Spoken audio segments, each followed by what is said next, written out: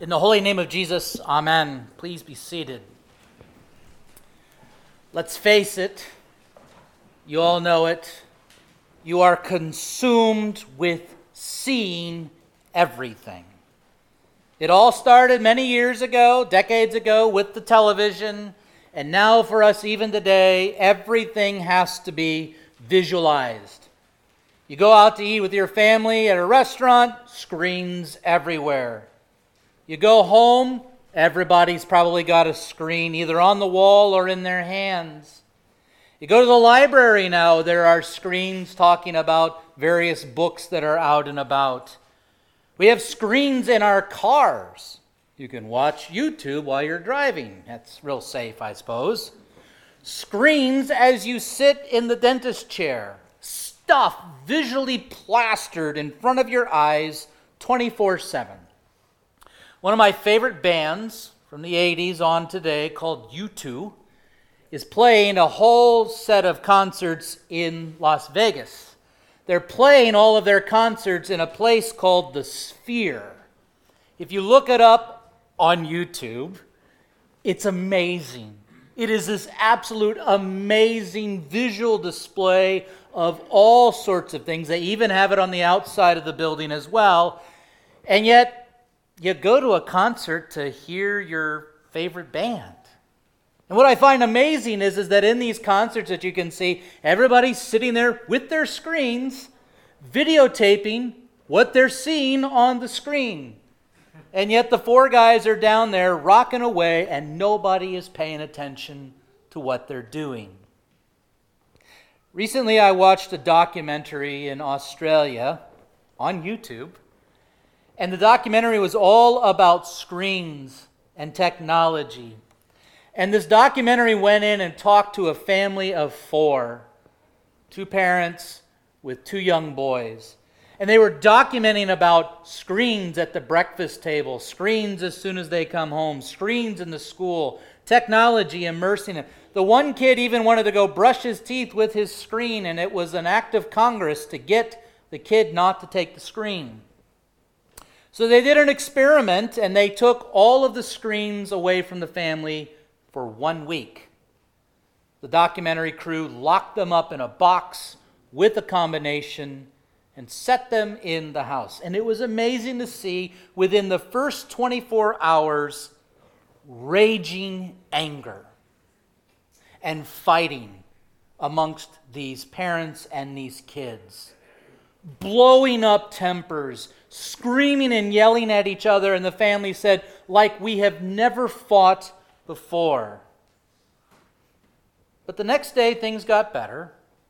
And the next day after that, things got even more better. The kids started to laugh. The kids started to play with one another. They played board games as a family. They took walks. They were even documented as picking up a book. Remember books? They even found themselves listening to each other at the dinner table.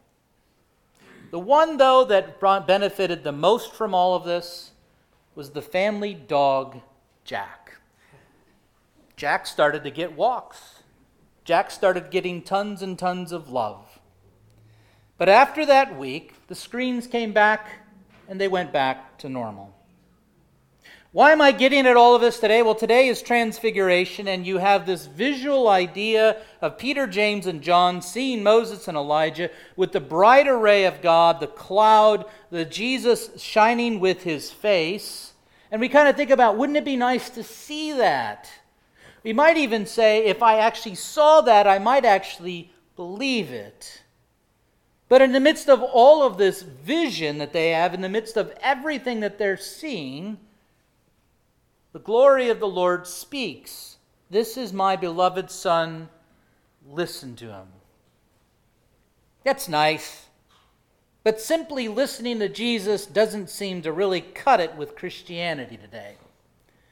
At my church in Charlotte, I was able to catechize a lot of people, a lot of young families with young kids that were coming out of the big box churches, the non-denominational churches.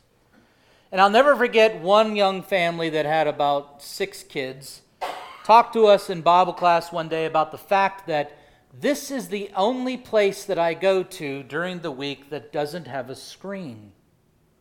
I look at multiple screens at work. We look at screens at home. This is the one place that I've noticed that doesn't use a screen. And they would go on to talk about the fact that their previous churches were all about screens and the visual aspect, about experiencing God through music and visual aids and everything else. And they said most of the time we were just sitting there looking and hearing what people were singing but not participating. They said the beauty about the Lutheran liturgy is the fact that if the congregation doesn't participate, the service is dead. They talk about the fact that it is all about listening to the Word of God. What we see today is a result of not wanting to listen. We have to see things in order to believe. It's not enough to hear, as Chaplain Found said twice, "This is the word of the Lord, thanks be to God." Give us something that we can latch onto. Give us something that we can comprehend with our own two eyes and believe, so that we may believe firmer and know that God is with us. But think about it this way too. You're all educated. You've either gone through school or you're going through school right now. And how is it that you are educated? Well, some are with screens today. But everything that you learn, from science to English to history, is all about things being spoken to you. You believe amazing things like Abraham Lincoln and George Washington without ever seeing them face to face. You believe in things like the moon landing with seeing it on TV, but yet you hear about these things as well. It would be great if I could sit here today and say, ladies and gentlemen, Jesus, the Christ, the Son of the living God, and he could come in here and wow you, but I can't. And this is the thing. Once the lights go out, once the rush of emotions goes away, once your screen is shut off before you go to bed or I go to bed, the pain settles back in. The frustrations surmount, and we go back to being so centered on ourselves. When we visualize and focus on visualizing everything, we desire not only to see the glory of God, but we also begin to realize that when we can't see this, things don't make sense. We can look at a screen, but we still cannot explain all the craziness of life that you face, the frustrations, the fact that it seems like nobody is listening to you. That's why you're here today, hopefully. That's why, yes, we visually see things, and starting next Sunday, we're going to have a Bible class on the entire service, the liturgy, and we're going to explain not only what you hear and sing, but yes, what you see. Everything has a purpose. It's nice to visualize the Transfiguration, but you have to go deeper on the Mount of Transfiguration. There are 5 guys there: Moses and Elijah, Peter, James, and John with Jesus. And we like to think about Moses and Elijah as being these super pious men who got it all right. I mean, after all, they're mentioned in the scriptures. But the reality is these men were just as flawed as you or me. Moses committed murder. Remember that? Yet God restored him. He made him the ambassador to lead the people out of Egypt, out of their slavery, through the waters of the Red Sea, on dry ground, through death into life. But later on, in the wilderness, Moses got very angry. Angry with the people. Angry and upset with God. It would overcome him so much that God said, "You are not allowed into the promised land. You can see it, but the whole generation who got wiped out, and you as well, can't enter in." Moses died angry, tired, and afraid. Then there's Elijah. Elijah, he also ran and hid. He defeated 400 false prophets from Baal, but then afraid, he ran from Jezebel. He was full of self-pity and wallowing in self-righteousness. He left and said to God, I'm the only one that's left. Please let me just stay with you. But he was restored, fed during the drought and the famine, renewed in strength, and even delivered from bodily death a young boy. And yet he ascended in a chariot into heaven, but he lived a life of sorrows, disappointments, and frustration. Anybody relate? Then there's Peter. Peter was the great disciple. He didn't want to see Jesus die. Jesus says the Son of Man is going to be crucified at the hands of the chief priests and Pharisees. He's going to be buried and rise again. And Peter says, no way. Absolutely not. And Jesus turns around and calls him the devil himself. Peter is the one that looks to Jesus and says, look, we have left everything to follow you. What are we going to get out of this? He's the one that would deny Jesus that evening that evening leading into Good Friday, and he would deny Jesus 3 times to a teenage girl. Even the last time, cursing God that he does not know Jesus. And yet he was restored. Jesus, at the end of John's Gospel, restores Peter. Peter would go on and say that Jesus died for the sins of the whole world. He would preach the atonement for all people, to talk about the fact that Jesus rose from the dead, and he calls you brother, and that there is no other God by whom people are saved, and he's coming back, and he eventually was put to death. But before he died, Peter wrote words for you to listen to. He talks about the Transfiguration in our epistle. We saw his glory. We were with him on the holy mountain. We saw the majestic glory, but you have something more sure. The prophetic word of God, which you would do well to pay attention to. Well, how do you pay attention? You listen. You listen. The prophetic word spoken by Moses and Elijah and Jesus, as he was made, the word made flesh, dwelling and speaking with people. The prophetic word which Peter preached is yours today. This is why the Father says to these disciples, listen to Jesus. The glory, the majesty of God is in your midst, but it's hidden. It's hidden through infallible men sitting up here reading these scriptures. It's hidden in the waters and in the bread of wine attached to God's word.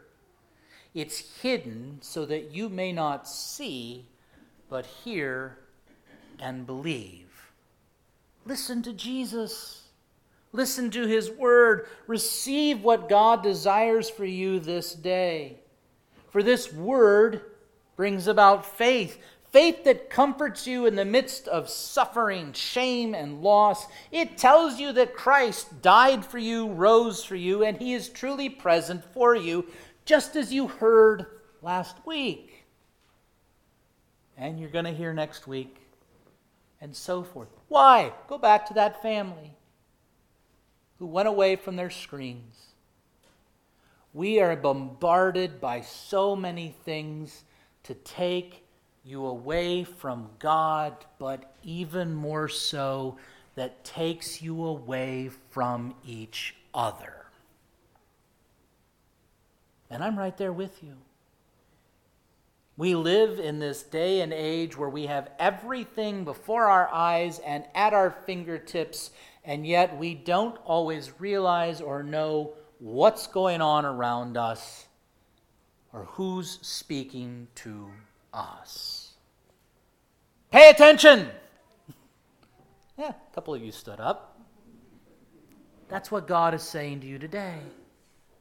I am speaking in your midst. He's not transfigured before you today, but he is here. And so it is that we hold on to these things by faith.